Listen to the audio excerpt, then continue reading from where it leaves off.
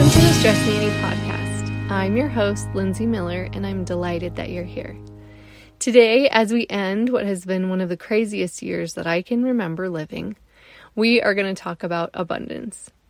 In a year where we've experienced scarcity from everything from toilet paper to social interactions, abundance does seem like maybe a stretch. But I'm hopeful that after we chat today, you'll be able to recognize places in your life that are abundant, even in the midst of this year when there's so much scarcity. As we get started, I'd like to point out that frequently we consider abundance from a financial standpoint. I would submit that abundance is not a dollar amount, it's a mindset. And oftentimes when we cultivate abundance in areas of our life that are not financial, we experience financial abundance that kind of flows our way. A lot of people have a tendency to wait to explore abundance until they feel like they have financial abundance. And this leaves us in a place where we miss out on so many opportunities to see abundance. So if you feel like abundance is solely financial, I would invite you today to open your mind a little bit and identify some ways abundance it operates in your life right now that don't have anything to do with money. That being said, let's start out with a definition of abundance. This is something that we covered in my mindful wellness course at the beginning of December. And it was really fun to see all the different ways that abundance manifests itself in the lives of our course members. So abundance mindset is a recognition that there are limitless opportunities available. Let me repeat that. An abundance mindset is a recognition that there are limitless opportunities available. It doesn't say that you have to have a certain amount in your bank account or that you have to have a certain number of skills. We can consider abundance from a variety of perspectives, right? We can think about it in terms of opportunity, in terms of skill, in terms of connection, in terms of nature, in terms of money, in terms of job opportunity, in terms of growth. There are so many ways to think of abundance. And so just crack open your understanding of it a little bit and let all that opportunity flow in. Let yourself become cognizant of all the different ways you can experience abundance. And then as you do that, I'm going to give you 2 steps to use to recognize abundance more readily. And then I'm going to invite you to practice finding abundance each day. Deepak Chopra said, abundance is not something we acquire, it's something we tune into. And I totally agree. There are so many opportunities to see abundance each day. And the more we point our minds in that direction, the more and more we'll see it. So if you can set the goal to just find one abundant thing each day, even if it's an abundance of complaints, or it's an abundance of exhaustion, or whatever it is, if you can see abundance, your brain will be trained to look for it, and then it will start to crop up all over the place. So a lot of times when we have a goal or we have an idea of what life will look like or we're working towards something, we have a plan laid out, which is really great and fantastic. There are times though when that life or our goal doesn't go according to plan. I know in my life I've had a number of experiences where that has been the case, where I've had a plan in place, whether it was for how my family was going to grow or what I was going to do for a job or all different scenarios where I thought something was going to go a certain way and then it didn't. In those moments, it can be really, really hard to find abundance. And just like this year, 2020, that's been really challenging. Moments that kind of shut us down and seem to block our way forward can make abundance feel like it's really, really far away. Helen Keller said, when one door closes, another opens, but often we look so long at the closed door that we do not see the one which has been opened for us. So abundance mindset is all about learning to look. So here are the 2 steps that I'd invite you to take to see abundance. Notice where you currently experience it. This is really key to noticing what abundance feels like. You want to understand it like from a bodily sense. What is the felt sense of abundance? When you're overflowing, when you're vast and limitless, what aspects of your life right now, maybe financial, mental, emotional, spiritual, creative, are completely unbound? Where do you feel that sense of full to overflowing? There are a lot of times that I can remember in my own life where I looked for abundance in places where I was experiencing scarcity. So I was trying to force it in certain spaces in my life instead of seeing it where it was. So I spent a lot of time and energy focusing on where I wasn't experiencing abundance, like in the hope that it would somehow come to that space. And I would compare myself to other people. I would compare myself again to my plan. I'd watch all around me and just feel like a victim. Primarily, this was around infertility because I would feel like there was not abundance for me in that space, and it wasn't fair that there were all these other people having that experience, and it was not my experience. But those types of observations didn't lead me to any feelings of abundance. The more I thought in that way, the more I felt closed off, shut down, frustrated, victimized, anxious. They just focused my attention more keenly on my lack, those thoughts.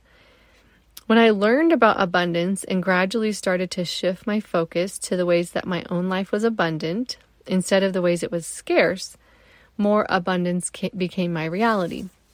And this is a story I shared in my class a few weeks ago, where I talked about how there came a point in my journey with infertility that I really started to open up to the realization that I have a mother's heart, and it is filled with so much love.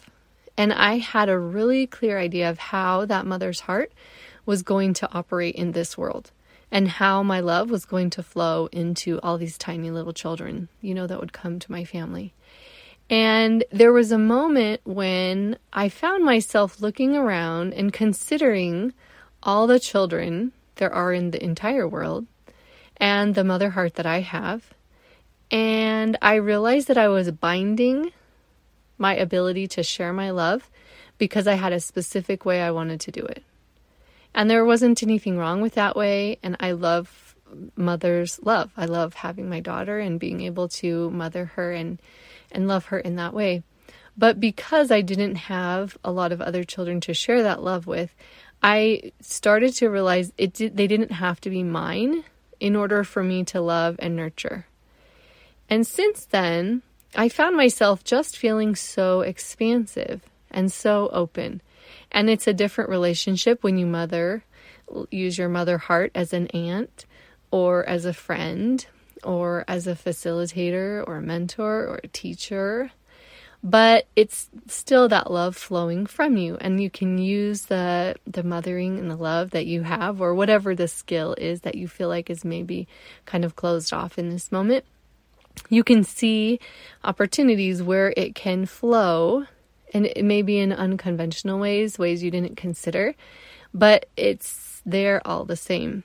And once I realized that, I remember one day I was sitting in church and there were a lot of children around, and I just started to realize that I could smile at those kids. I can offer them a compliment or ask how they're doing and just see them and just notice, like, oh, that looks like a new dress, or I'm so happy to see you today, or that is a really beautiful picture you drew, or, whatever it is, just simple things that, kids love to be noticed, and having someone caring and kind and safe to notice them and just offer them support for whatever they're doing is really meaningful. And so as I started to explore that, and I had volunteered in other areas, in libraries or in hospitals, and so that had always kind of been my tendency. But I hadn't seen it as me having an abundance of love and being able to express it abundantly until that moment. And once I did, it really shifted things, because I realized that this space where I was feeling so much lack and so keenly feeling a sense of scarcity, that I could flip it and there could be a measure of abundance there. But it took changing my mindset around it. This is another quote by Deepak Chopra around this. But he says, abundance comes from within. It comes from thought, intention, attention, and expectation. So as I changed some of those things, I changed my thoughts. I allowed myself to create some, additional intentions. I gave attention to the places where abundance was happening. And then I changed my expectations around what abundance was going to look like for me in terms of mothering. Then it started to flow, and started to flow in beautiful and incredible ways.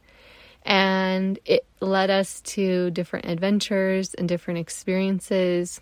We ended up supporting a child, like sponsoring a child in another country and having the opportunity to meet her and visit there and support a school and empower children in that space. And it was just such a powerful experience to recognize the ways that love could flow once I stopped binding it, and to recognize the way abundance was manifest once I started recognizing it.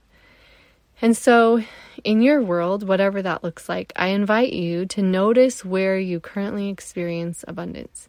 Where are the spaces where things are abundant? And maybe you're not to the point yet where you're flipping it, but maybe you're just noticing the sky and how abundant it is, or nature and the abundance of rhythm. Maybe you're noticing something abundant in the way you feel, or an outlook, or the love that comes to you. Just tune in. The important thing is to notice the feeling and tune in to what it feels like. And then my second point is to allow abundance to look different than you think it will. So I touched on that with my story. But one of the ways that we can really, really connect with abundance is to allow it instead of trying to force it. Sometimes it takes really zeroing out our perspective and looking at things with a broader lens in order to see abundance. If we're really fixed on a certain way, like Helen Keller was talking about, if we are so focused on the door that we can't see the window, then we're going to miss it. But a lot of times those doors are right there. I mean, literally, like the door that is available to us, or the 15 doors that are available to us, they're right there. If we just stop trying to take the one that's not open. One of the things that learning to have abundance has taught me is to think of life a little bit like a treasure hunt, and how when we are looking for abundance, we're not maybe looking for a specific experience of it. We're looking for the felt sense of it. And that's what helps us understand that we are experiencing it. I hope that makes sense. That when we have like an idea about abundance looks like, if it's like, this is a certain amount in my checking account, or I'm going to have this many degrees, or I'm going to be able to have this many talents or skills, then we might miss out on the abundance that's already present. Because so often abundance isn't something like we're hoarding or collecting or working at. It's just something that's already there, and we have to just see it for what it is. And so I'll ask myself, where is the abundance here? Like, where is the space where things feel open and expansive? And if I can't feel it, like I mentioned before, one of my go-tos is to go outside and look at the sky, because the sky is always abundant and it's always there. And it can always remind me that there's so much more than what I can frequently see in a given moment. And so giving myself the space to look at the sky and access abundance again is really helpful. I also consider abundance from a love perspective, and the love that I feel in my own life from people around me. That's another way that I really tune into that felt sense of abundance. So again, finding what that sense feels like in your body, and just allowing it, and just like holding off judgment on it. Don't grasp at it. Just let it be what it is, so that you know what abundance feels like. Recognize it, and then acknowledge that it is going to be present for you in so many places, even in this crazy year where so many things feel scarce and so many opportunities are limited. There is so much abundance. And so if we can find the ways that it is existing, and if we can notice where it is in our own lives, and then allow it to manifest itself in other areas of our lives, and then recognize it through that felt sense, recognize, oh my gosh, I'm experiencing abundance right now. This is abundance. This is abundant for me. And so many times we can look to our gifts and like the talents that we have and feel a sense of abundance. And so if you're feeling kind of blocked or having trouble accessing it, or you haven't connected with any of the examples that I've shared today, think of the talents that you have. Think of the things that you love and enjoy, and then consider abundance as like a trait that accompanies something around that talent. So if you love music, you have an abundance of love for music, or an abundance of opportunity to share love through music, or share peace through music, share inspiration through, whatever it is that music does for you, you have an opportunity to create that feeling or that sense for other people by using music. Or say you're really good at teaching, you have an abundance of opportunity to share wisdom or to make knowledge accessible to other people. So again, the abundance isn't a specific thing. The abundance is in the opportunity. And so when you can feel that expansiveness and go from that closed off place into that more expansive space, that's the magic. That's when you learn to see it, tune into it, and then consistently recognize where it is, with that acknowledgement that it will probably look different than what you saw. But in my experience, when we follow abundance and when we tune into it and allow ourselves to be guided by the spaces in our lives that are abundant, things really shift. And we experience abundance in more and more places. And then aspects of abundance start to become normalized to us. And that's just a state that we operate in much of the time. I want to close with another quote by Deepak Chopra, who's so good at abundance mindset. He says, "Every time you are tempted to react in the same old way, ask if you want to be a prisoner of the past or a pioneer of the future." And especially after this year, I would invite each of us to find abundance each day in 2021 and allow ourselves to overcome those conditioned responses and not be a prisoner of the past, not be a prisoner of this year and of its scarcity, but instead pioneer a future that contains abundance and that allows us to see abundance where it is and lead us forward into a life and into a perspective that allows us to grow, allows us to feel peace and purpose and a sense of meaning and fulfillment. I wish you the happiest new year, and I'll see you in 2021.